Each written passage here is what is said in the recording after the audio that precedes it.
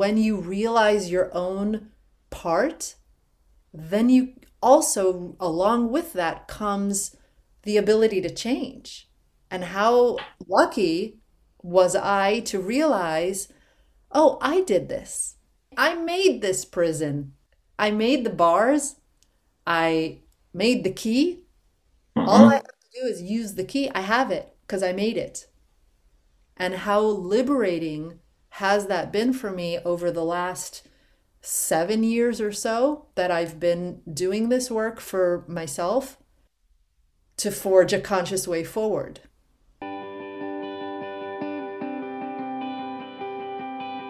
Welcome to A Conscious Way Forward, a podcast about healing, reimagining leadership, and reinventing education.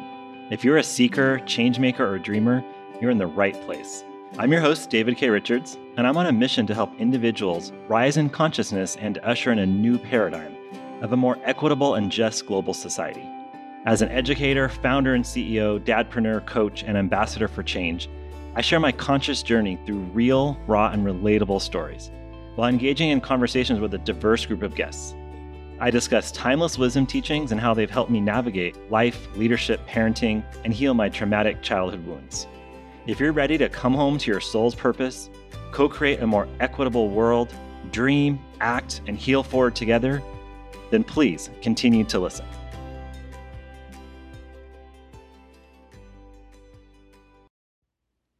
Hello, everyone. I'm so excited. Today, I talk with my friend Rachel Duffy, who's a divorce attorney turned conscious parent coach. And she joins me for a conversation about so many inspiring topics, like her experience with a life-threatening disease that served as the ultimate wake-up call to her own potential, the prisons we create that fuel our own suffering, the power of subconscious communication, screen time during the pandemic, generational and paradigm shifts that are moving us towards greater awareness as parents, and so much more. So excited for this episode. Rachel brings her passion for working with families and her own life experience to her work.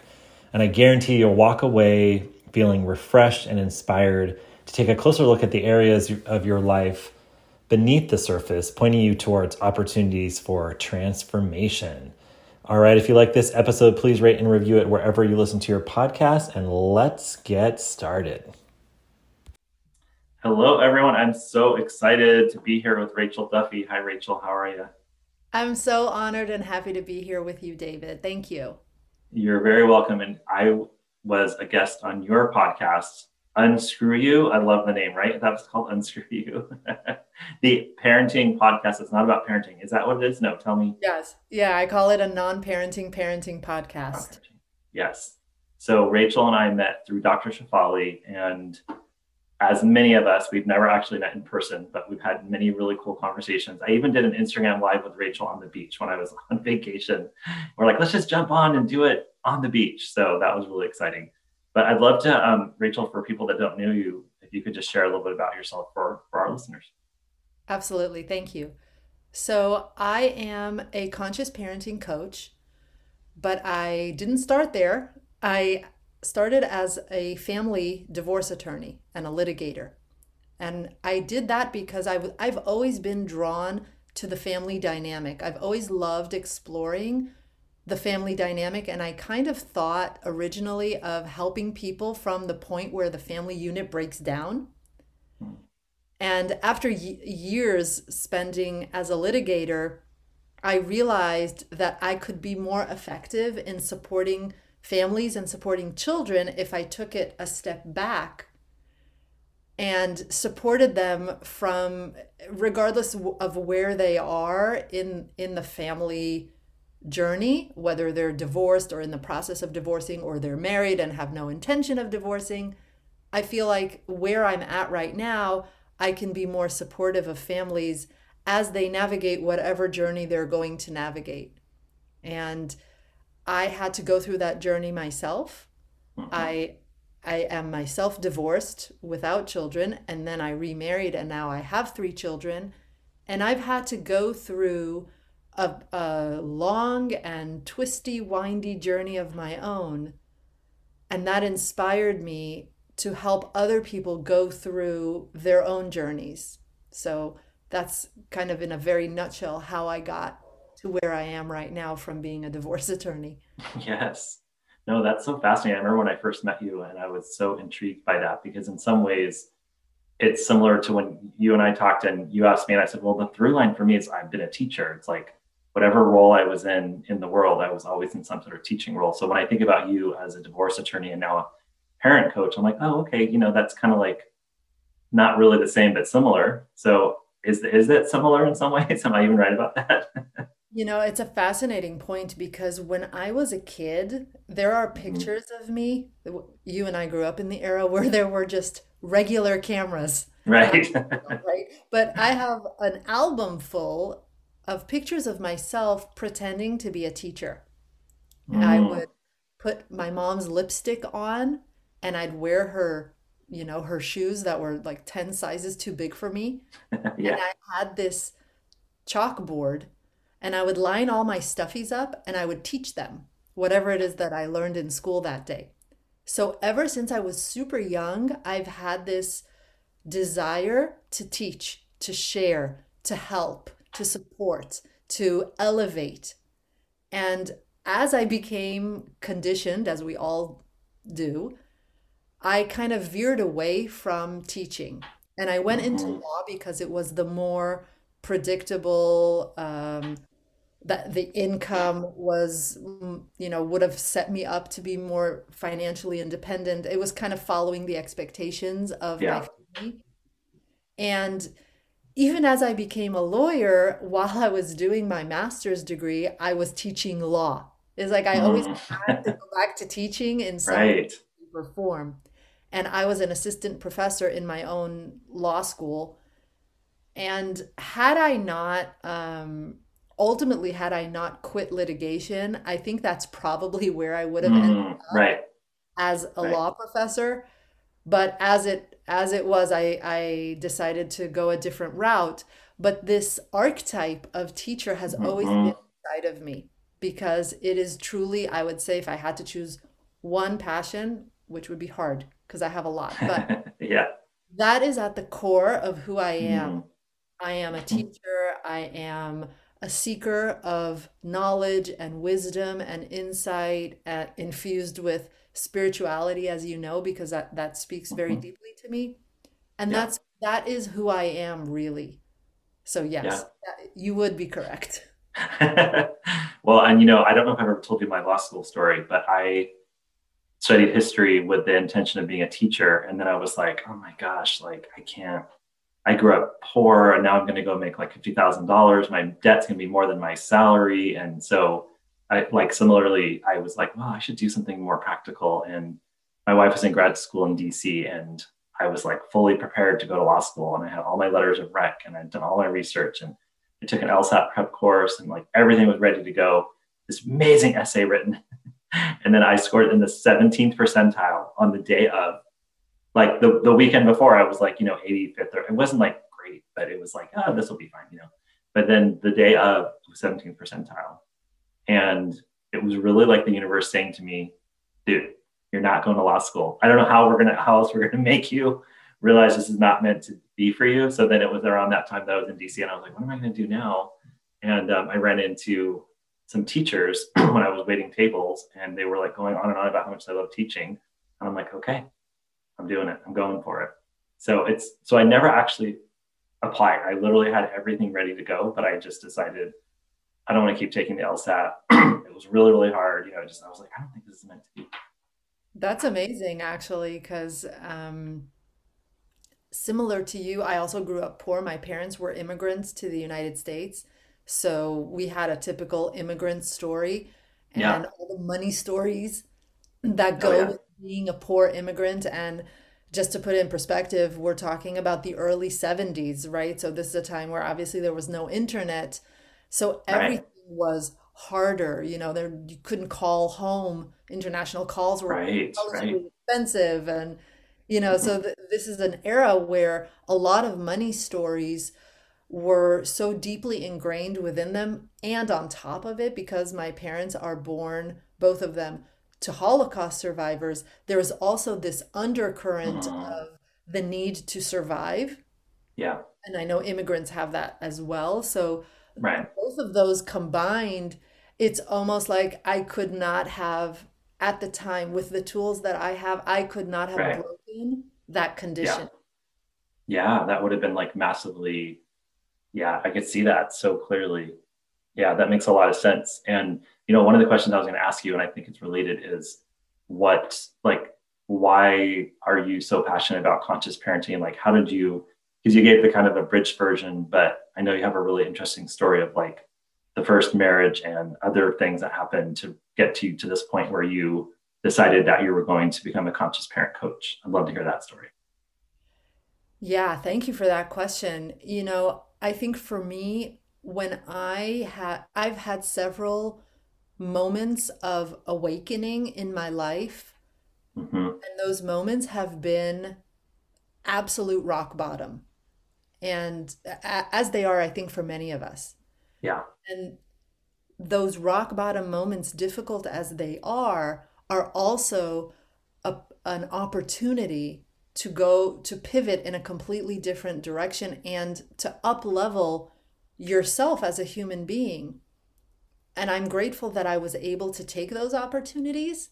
I Hmm. denied them many times until I hit rock bottom. So you Right. mentioned my first marriage. That marriage disintegrated on the heels of a year long that I spent at UCSF, University of California, San Francisco Hospital, Mm. hospitalized for back-to-back surgeries to try and fix. I have Crohn's disease, and I've been diagnosed with Crohn's disease since I was 20, I think. Hmm. And it had spiraled so deeply, and it was so debilitating that I had to have surgeries, and those surgeries got very complicated, and one complication led to another, months long of induced coma, and I ended up spending 10 months hospitalized at UCSF. And if that's not a rock bottom, I don't know what is. Mm. Yeah. It was to the point where my parents were called over to kind of say their goodbyes. Mm. And when I emerged out of that, I mean, really, I don't know what miracle. Obviously, I didn't, my work here wasn't done. That's the miracle. Right. Yeah.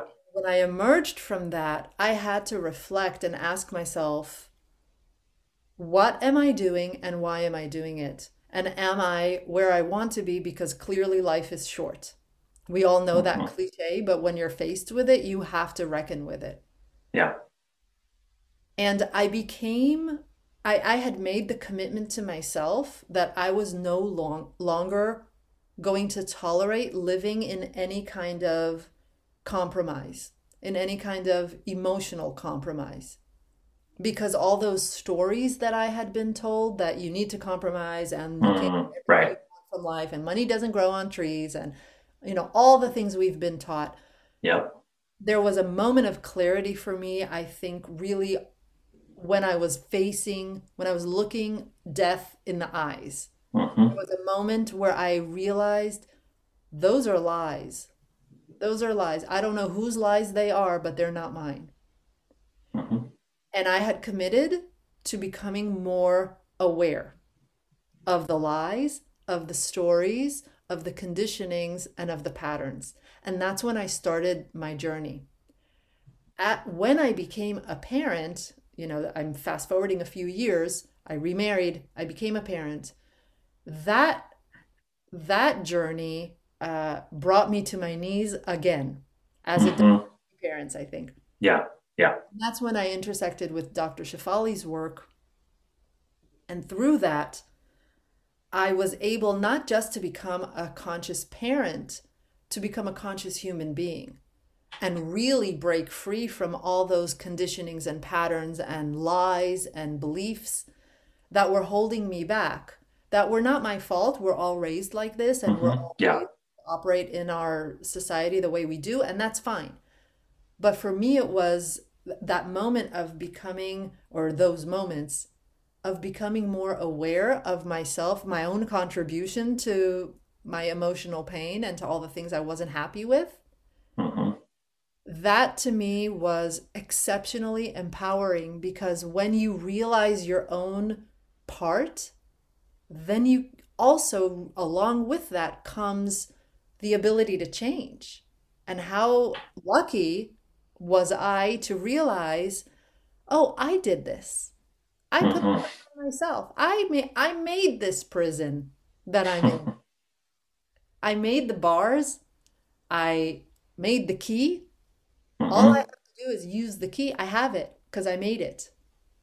And how liberating has that been for me over the last 7 years or so that I've been doing this work for myself Yeah. to forge a conscious way forward.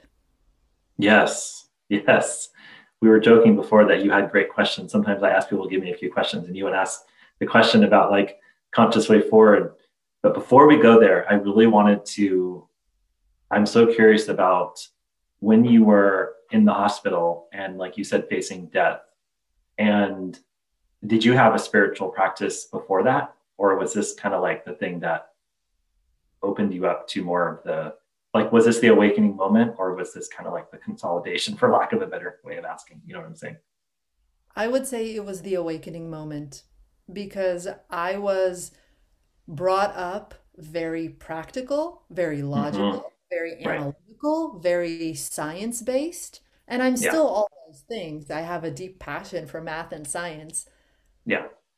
But there was a moment where it was almost like there was a moment where I was being wheeled into an emergency operation. I was already given some, kind of, I was hooked up to a million things. Like I couldn't even talk because I had tubes going Hmm. down everywhere. Yeah. And my ex-husband at the time called my parents and put the phone next to my ear. So I could just hear them, but I couldn't communicate Hmm. back. And I heard my mother's voice. And just before I went on the phone with her, I kind of felt I was piecing out, like Hmm. there Hmm. was a sense in me that I knew, okay, this is it. We're done now. And I was at peace with it. Honestly, I Hmm. was like, it's Yeah. okay. I'm ready to peace out. I don't feel any pain in this moment. It's all good. I'm going to go into the operating room. I'm not going to come out. And I'm good with that. And then I heard my mom's voice on the phone. And what she said to me was, you're going to be okay. Hmm. And I could tell she was lying. I could tell in her Oh, yeah. she Yeah. was lying. And that made me wake up. I don't know what it was about that Hmm. moment, but I could feel my blood pressure going through the roof. Yeah. And they told my husband, okay, take the phone away. We got to take her right now. Right. That was the last thing I remember. Then I woke up 2 months later and Hmm. I was tied to that hospital bed because I had been trying to, unconsciously, I'd been trying to take my tubes out. Right. And the first thing my ex-husband says to me was, "What the hell did your mom say to you?" Hmm. And I remembered, and then I realized that was my moment of awakening. I understood it's now or never. This is the moment I get to decide, am I living or am I dying? Hmm. Yeah. And that choice, that conscious choice of no, no, no, no, no, my work is not done. I think that was a spiritual awakening for me. Yeah. Well, it's interesting because you were saying your mom said you were going to be okay. I was like, oh, your mom was like deeply spiritual and intuitive. Because now I hang around all these people that are like, no, no, you're going to be fine. Or like one of my friends is, in the hospital and they're like, oh, I'm getting really clear intuitive guidance and like they're going to be fine. Like it's going to be painful, but they're not going to die. And so when you said that, I was like, whoa, your mom's so spiritual. And then you're like, no, no, no, she was lying. And I'm like, oh, okay. That is what we're conditioned to do, right? Is to try and appease our children and basically tell them what we think they want to hear, which is Right. And lying, of course, you right? can understand that as a parent, you want to Oh, for sure. reassure your child, right? Absolutely. but there was something in her voice. And again, this speaks to how intuitive we are as children, Yeah. even though I was an adult. But Yeah. there was something in her voice that I was like, no, no, no, no, no, no, no. She's lying. Yeah. Yeah. Well, and the other part of the story, which you hear in a lot of people that have the awakening story when, like you said, they hit rock bottom, is there's really a moment of surrender. And you reach a point where it's like, you're either so depressed or you're so addicted to something or you're so whatever, fill in the blank, that you're just kind of like, I'm going to surrender. And then all the things we've learned about, the brain and the intellectual and the thinking and logic and all that, you're kind of like, yeah, that's really not going to help me as I go into this operating room. Like, I'm going to be able to think my way out of this one. Yeah, that's a good word to use that I hadn't thought about. But you're right. I surrendered. I was like, what happens, happens. Que sera, sera. If I die, I die. I'm okay with it. Yeah. Until I heard my mom. And I think that is what actually fueled me to fight my way back. Right.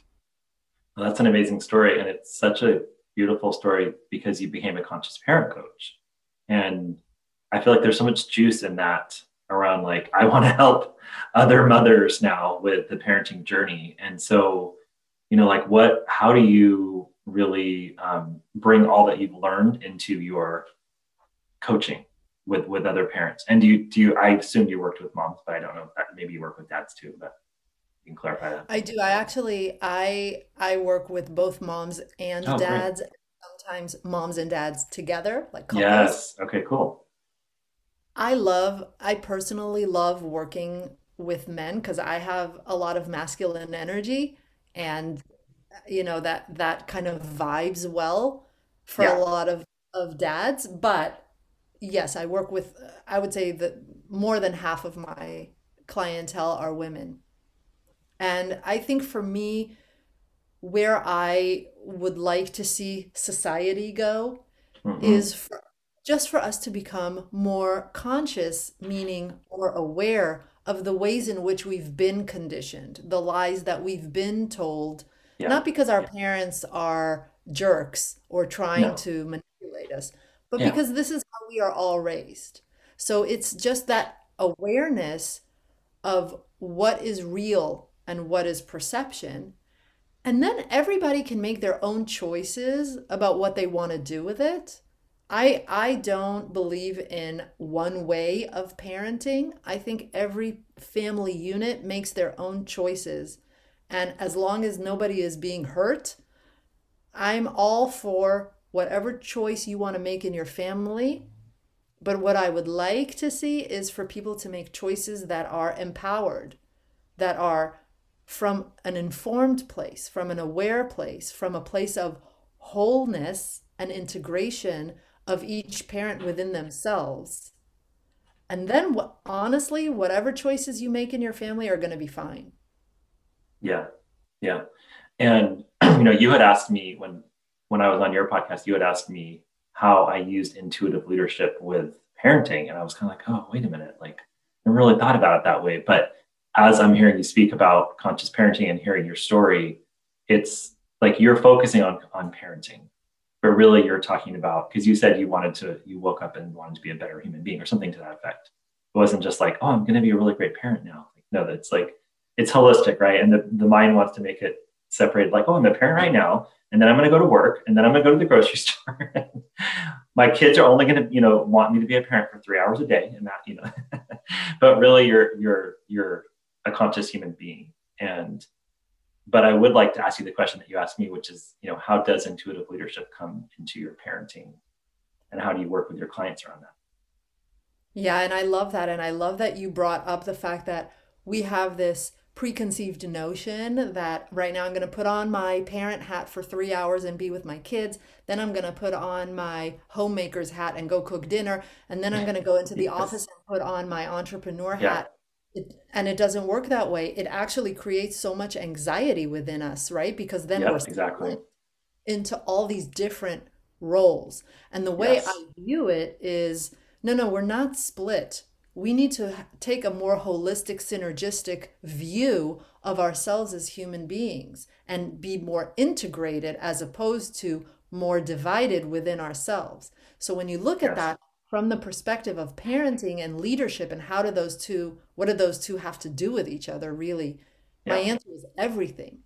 Because whether you realize it or not, whether you want it or not, you signed up to be a leader of your family.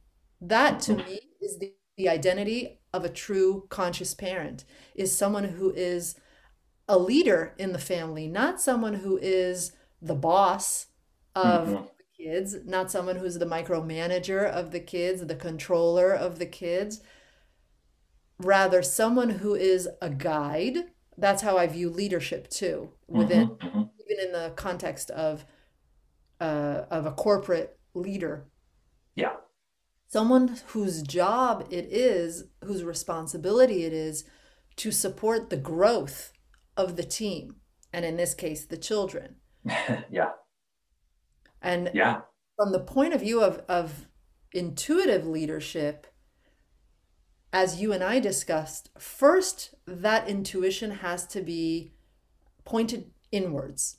Mhm. So, first, you have to intuitively be your own leader. And what that means is integrate all the different parts of yourself, become more whole within yourself, Mhm. accept and understand yourself, break free of your own patterns, conditionings, beliefs. And then once you've embodied all of that, now by definition, you are an intuitive leader of your family. Yeah. Because, and I think you and I spoke about this too in the past, where, we're obviously you and I are communicating right now, Yeah. but subconsciously, there's a lot more communication happening right now subconsciously than conscious. Absolutely. Mhm. Nervous system and my nervous system are talking to one another. And I think people oftentimes forget that. But we're all intuitive beings. Every human being, we're intuitive by nature. We're sensitive. We respond to other people's energies, right? There's Yep. a lot of times people will say, I just got this vibe from someone. Mhm. Yes. And what does that mean, that vibe? That vibe means intuitively you felt something. Sometimes it's good, sometimes it's not so good. Whatever it is, there's a communication that happens at an energetic level. And between parents and children, that's even more amplified than it is between adults. So, back to the question of leadership, when Yeah. you've embodied that intuitive leader within yourself, your children Mhm. can sense it. They feel it, they get the vibe. So, a lot of times as parents, we think that we can kind of outsmart them. Right. I know my own parents did this. Like my dad would say something like, don't have too much ice cream, like, because too much sugar is not good for you. But then Right. he'd sneak behind my back and finish a whole pint of ice cream, right? And a lot of parents do that, right? Because we don't want to Yes. admit in front of the kids that we're doing the exact same things we're telling them not to do. And I get that. I mean, it's totally natural, right? I'm Right. not throwing shade at my dad. I think he did what, so many parents can relate to. Yep. But at the same time, that inconsistency, that inauthenticity, even if I didn't know consciously that he was eating the ice cream behind my back, I felt it. Yes. And like you said, you felt it when your mother was on the phone and said, like, you'll be okay. And this is, this is everything. And I love how you said it around with children because they're more energetic beings than we are because as we go through life, we get more and more, blocks and eight layers of the onion and all that. But like children really feel it. And it is like they really, really feel.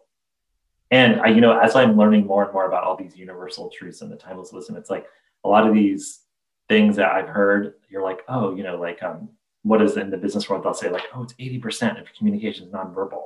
I'm Yeah. like, yeah, it's like 99%. Like the words are the words, but people are like they're feeling it, and they're kind of like how, and they know if you're lying. They just know. And you said inauthenticity, which I thought was so amazing, and kids can really sense the inauthenticity. But similarly, if you're in a corporation or a law firm or wherever and you're being authentic, people can sense that too. Adults can, and they can really see right through it. And so I feel like we can learn so much. I know this is what you believe too. We can learn so much from our kids because they actually mirror back to us when we're being inauthentic. Like I think our kids are about the same age. I have a 7 and a 10-year-old. How old are your kids? I have an 8-year-old and I have two 9-year-olds. That's right. That's right. So we're pretty close. And my daughter's almost 8, and she will regularly say to me, like, she'll just kind of look at me like, no, like that's not even that you're not being authentic right now. Like this is too easy for me to see through. Like, come on, up your game. Like, 100%. My kids just yesterday called me out because I said, I said something about, oh, when we were during COVID, our screen time limits went out the window. Yeah. Not only because school was all of a sudden on a screen, Yeah. but even beyond that, because there was literally nothing else you could do, Yeah. meaning you couldn't go outside your house. There was Yeah. nowhere to go. It was like Exactly. the world was in such chaos that my husband and I decided this is probably not the time to be picky about screen time. Let's just let it Right. slide. Yeah. Little did we know that it was going to be so long, right? In our Yes. naive minds, we were thinking, 2, 3 weeks is not a Yeah. big Right. duh. But whatever. Here we are today, and you and I both live in Northern California, and where we are, thankfully, things are settling down a little bit. So my husband and I were talking. We said, okay, maybe now it's time to start rolling it back. Let's reinstate, a little bit more limits on screen time because we can go out now and there are places, there are things to do, there are places to go. So we kind of delivered that message to the kids the other day, and I was bracing myself for the worst, but honestly, they were all like, okay. I was still waiting for the other shoe to fall off. But then, so my daughter yesterday says to me, she's bored, right? Because now she's got a screen time limit, so she's not on it all the time. So she Right. walked into my office and she says, she's complaining that she's got nothing to do and she doesn't know what to do and she's bored. And she says to me, you're going way beyond the 3-hour screen limit. And of course, immediately in my mind, I'm making all the excuses of, well, I have to Right. work and, like and I'm observing myself making all these BS excuses. Yep. And I said, you know what? You're right. I shut down the laptop and I said, all right, let's do something. And I was thinking to myself, thank goodness that I have her to keep me honest. She totally calls me on my Yeah. own crap all the time, as you said, because that's what kids do. You're right. They Yep. see through your fakeness and your inauthenticity when you're out of alignment, when you're incongruent, they see hmm through it. And I think when we have raised our children to call us out, to not be afraid hmm to call out, Right. I sensed it too with my parents, but I didn't call them out. No. But the fact that my kids call me out, I see it as a sign of, okay, I'm doing something right. Something right Absolutely. that they have, that they trust, that they can say something like that without having to pay a price for it. Yeah. And it makes me a better person. It makes me more in alignment with my own word. Exactly. And I have to tell my story about our screen time experience just because you opened the window, but I'll keep it short. So, well, first of all, my good friend runs Beyond Limits Academy. So you can check that out for anyone who's listening. And it's all about screen time. And she actually and her partner, who's a child psychologist, had developed the program before COVID. And I was like, okay, we're really going to roll this out quickly. But we decided, you ready for this? Julie and I decided that we were going to do like a screen free, like no screens Yeah. for a week. So we decided this on a Sunday. And then our friend was like, oh, that's perfect because tomorrow's National Screen Free Week. I was like, what? So apparently there's this week where it's like I think it was the first week of June or May. I can't even remember now. Maybe the first week of May. And basically you take all screens away that are entertainment related. So that was our out. And Jill and I were like, we're working. We have to use our laptops. The Screen Week thing says it's not entertainment, and you guys want to do YouTube and video games, and movies, so we're fine. But we did it for a week, and in that week, we literally saw our kids come back to life. Like all of a sudden, they were playing with the Legos again, and they were doing all these things, and we're like, what is happening here? We saw that, and then we also saw them literally behave like heroin addicts. Like they were rolling on the ground. They were screaming, and we used all the conscious parenting, all that we knew about conscious parenting. It's like, just let them have their emotions, let them do their things, like hold the space, acknowledge, but we're not giving them back screens. Because if they were a heroin addict right now, I wouldn't be like, oh, you need some more heroin? Okay. Here's some heroin. So we just held the space, and it was really, really hard and really painful for all of us. And then we were a little crazy because then we're like, you guys, this has been the best week for a long time. So we're doing another week. And you said the kids didn't respond too strongly when you told them. At the first week, they were kind of upset, but they knew intuitively that they were hooked and they needed a break. And then it went pretty well. And then in their mind, they're like, okay, we did a good job. We weren't tying it to like, you have to earn it and all that stuff. We were just kind of like, if we're ready to go back, we will. And there's no timeline.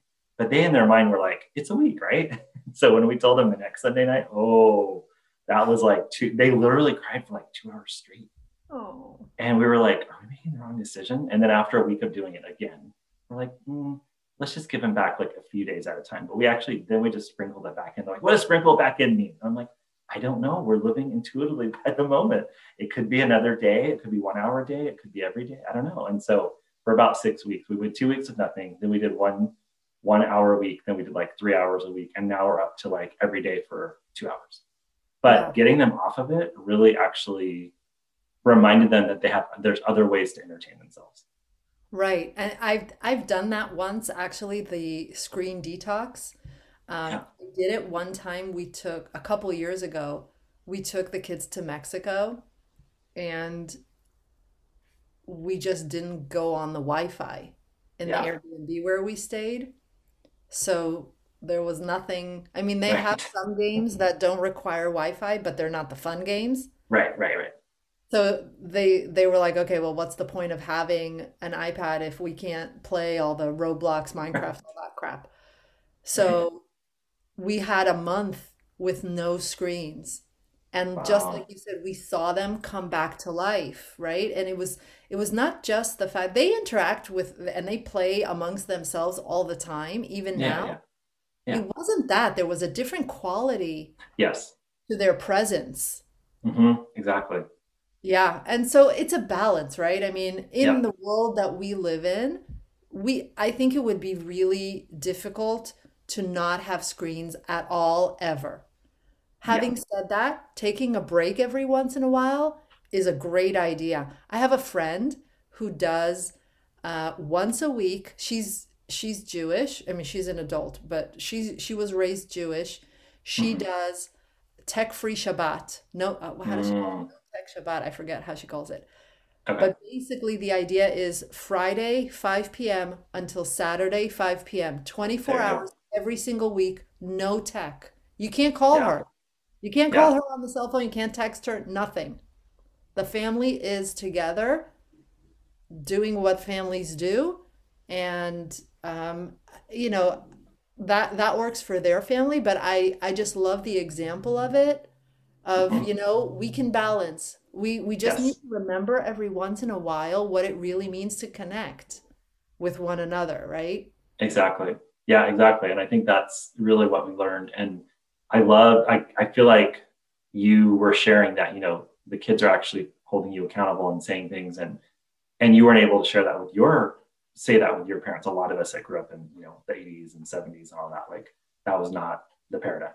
So now that we're really in this great shift, this great awakening, this great paradigm shift, and things are changing. The paradigms this is one of the reasons I started the podcast, A Conscious Way Forward. And it's really to talk about what are the paradigm shifts that are actually just happening. And now we're going to kind of let them unfold as each one of us has a role as a human being to like help these shifts happen, but they're going to happen either way. But I would just love to hear, from the parenting perspective, because you're kind of alluding to some of the paradigm shifts of like kids actually saying what's true and not being scared of it, a lot of the things that we grew up with. So what are some of the paradigm shifts that you see for kind of like I was going to say future parenting, but it's already here.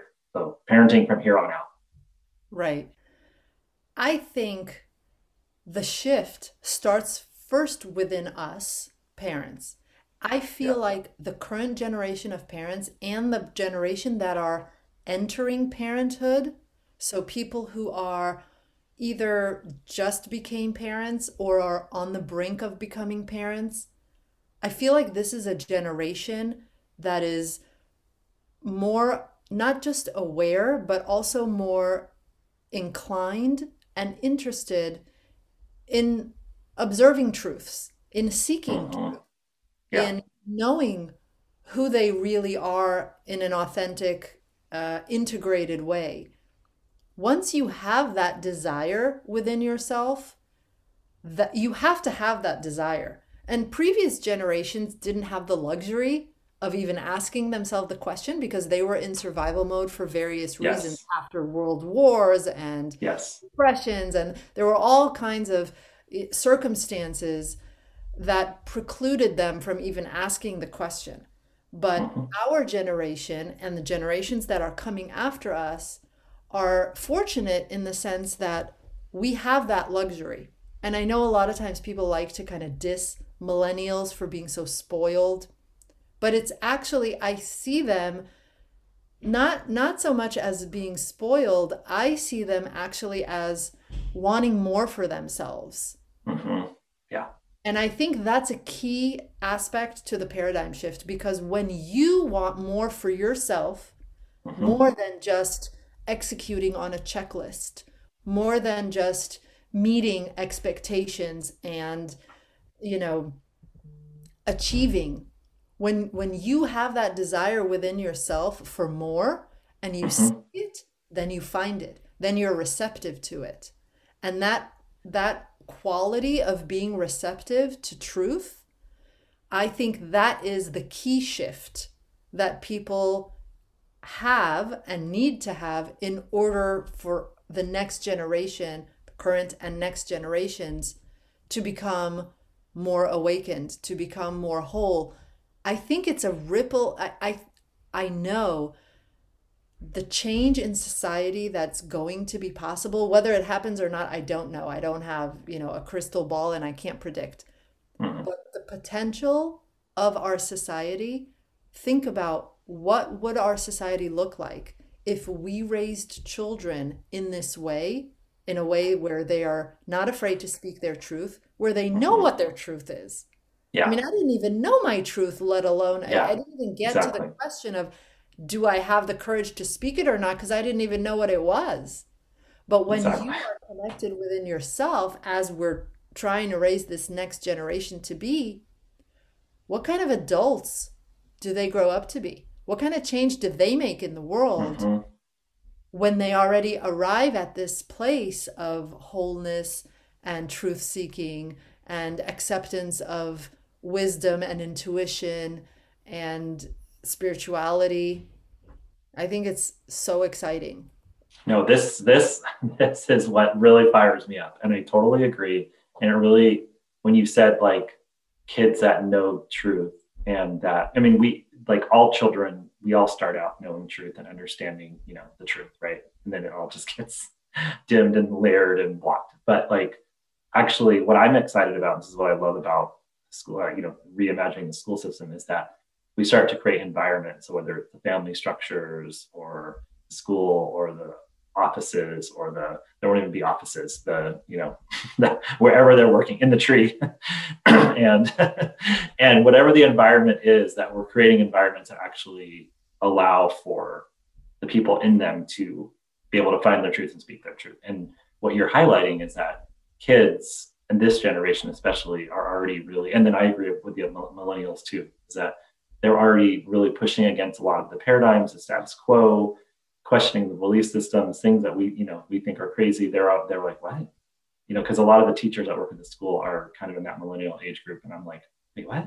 Like, oh, this is good. I should spend more time with you because you don't have to question the belief system. You've already decided that it's a bunch of baloney. So, but yeah, I get really excited about thinking about that future potential of what it could look like and that's why I love the work that you and others are doing with conscious parenting, because it is a ripple effect, like Dr. Shafali taught us. It's a ripple effect. And by you doing the work on yourself and in your home, and then with other parents, and with me doing the work in my home, and with, and then with others and with schools, like it's rippling out so that hopefully this kind of new vision actually takes shape.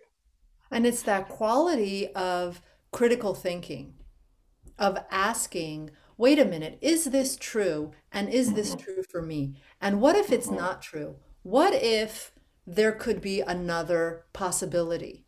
What would it look like if there were another way? What might I do? Who might I be if I were to imagine a different present for myself? Just Yes. having the ability to ask questions in a different way, that automatically leads to other solutions. Because the way Yes. you and I have been taught is we've been taught to ask questions in a very linear way, Yes. and we experience time in a very linear way, Yep. right? There's one moment and then another moment. We never go back.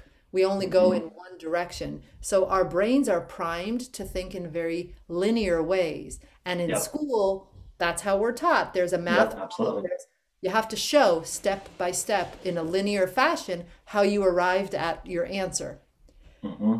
So it conditions us to think in this way. But I think when we open ourselves up to a different way of thinking, to asking questions that don't are not from an out not outcome based questions, meaning what is the answer, but Right. rather questions that are more focused on the possibility, by definition, Yes. we're opening ourselves up to a completely different set of answers that we would not have received had we continued down this very linear path. So that's why I love Exactly. the work you do in education, because that's where it starts. That's where our conditioning started in Yeah. school. And that's where the next generation starts as well, is can we open people's minds to asking questions from a completely different place so that we can Yes. arrive at answers and solutions that are completely different from where we've been all this time. No, And that's it. That's it. Yeah. Hmm. yeah, and I also think, with if we're looking at the present moment as we have not yet transitioned into different systems of education worldwide, Hmm. part of that process of awakening and becoming more critical thinkers is understanding how to play in these current systems, these current very Hmm. linear, very Yeah. outcome based, very external focused systems that exist everywhere in our world, no Yep. matter where you are in the world, what culture you were brought up in, what family you're brought up in. We all have to learn how to navigate these systems. So I think until we reach that point where we've completely turned the system upside down, part of our job is to become aware that it's a Hmm. system and to learn Yeah. how to navigate it and Yeah. play. Absolutely. And actually, I think whatever new systems are created, there's going to be the same navigation. It's just going to be a different system to navigate, right? Maybe a little less egoic, but it'll still a little less factory model, maybe a little less boxed in, but it's still going to be a system. So I think that's really great advice. And I love what you said about critical thinking. And at first I was like, I have a little bit of an allergic reaction to that. But then you explained it because this is what we teach our kid, because it's like in the school system, I've worked in like some of the best schools in the country, and we were all about critical thinking, and it was about the question and inquiry, right? But there's always that fine line between taking them into this very intellectual pursuit where they're out of the body, they're out of their intuitive knowing, and it's all about like getting the right answer, right? And so, but when you said critical thinking, like, and I was like, oh, she's saying critical thinking, meaning like live in the question, be curious, ask for like an answer from a totally different space than, Yes. because that's really somebody. I was watching an interview with somebody and they asked like, how innovative have we really been? They were like interviewing an innovative business guy, and they're like, how innovative have we really been? Because really, like, there's one box, and then we find like a little opening to that box, and oh my gosh, like that's so innovative. But really, like, we're working within the constructs of the mind, the limitations of the egoic mind, and so you're not seeing like these amazing innovations and when you're doing the kind of critical thinking. But the way you're talking about it is opening up to the infinite possibilities by living in the question, by trying to like open yourself up to the truth. And that is very exciting. To me too. And also, I talk about this a lot of times with my clients, and I know the metaphor of the iceberg has been used ad nauseum, but it is relevant. Yeah. Because when we are focused at that tip of the iceberg, which is visible, Mhm. no matter how good we are at solving problems, by definition, we will not be making that much headway because we're Yeah. only focused on the tip of the iceberg while we're ignoring the vast majority of that Yes. iceberg, which is under the water. Yeah. So the question becomes, can we learn how to look under the water? Can we get into our scuba gear and go underwater Yes. and look at that? Because when we do that, by definition, our results are going to change. Hmm. Yeah. Yeah. No, I could talk to you forever.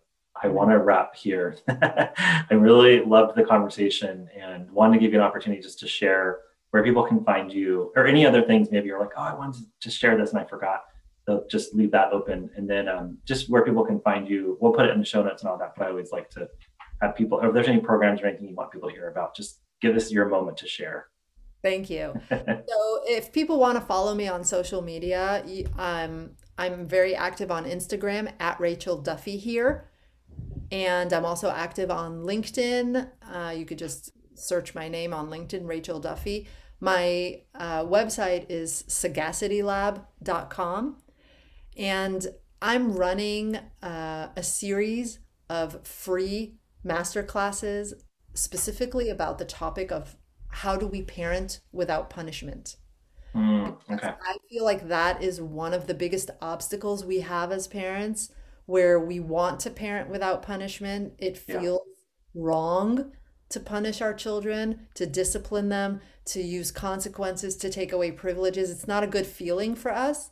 Yeah. Yet, it's been the one and only tool we've ever been taught. So we don't know what Yeah. else we could do. It's hard for us to imagine a different future.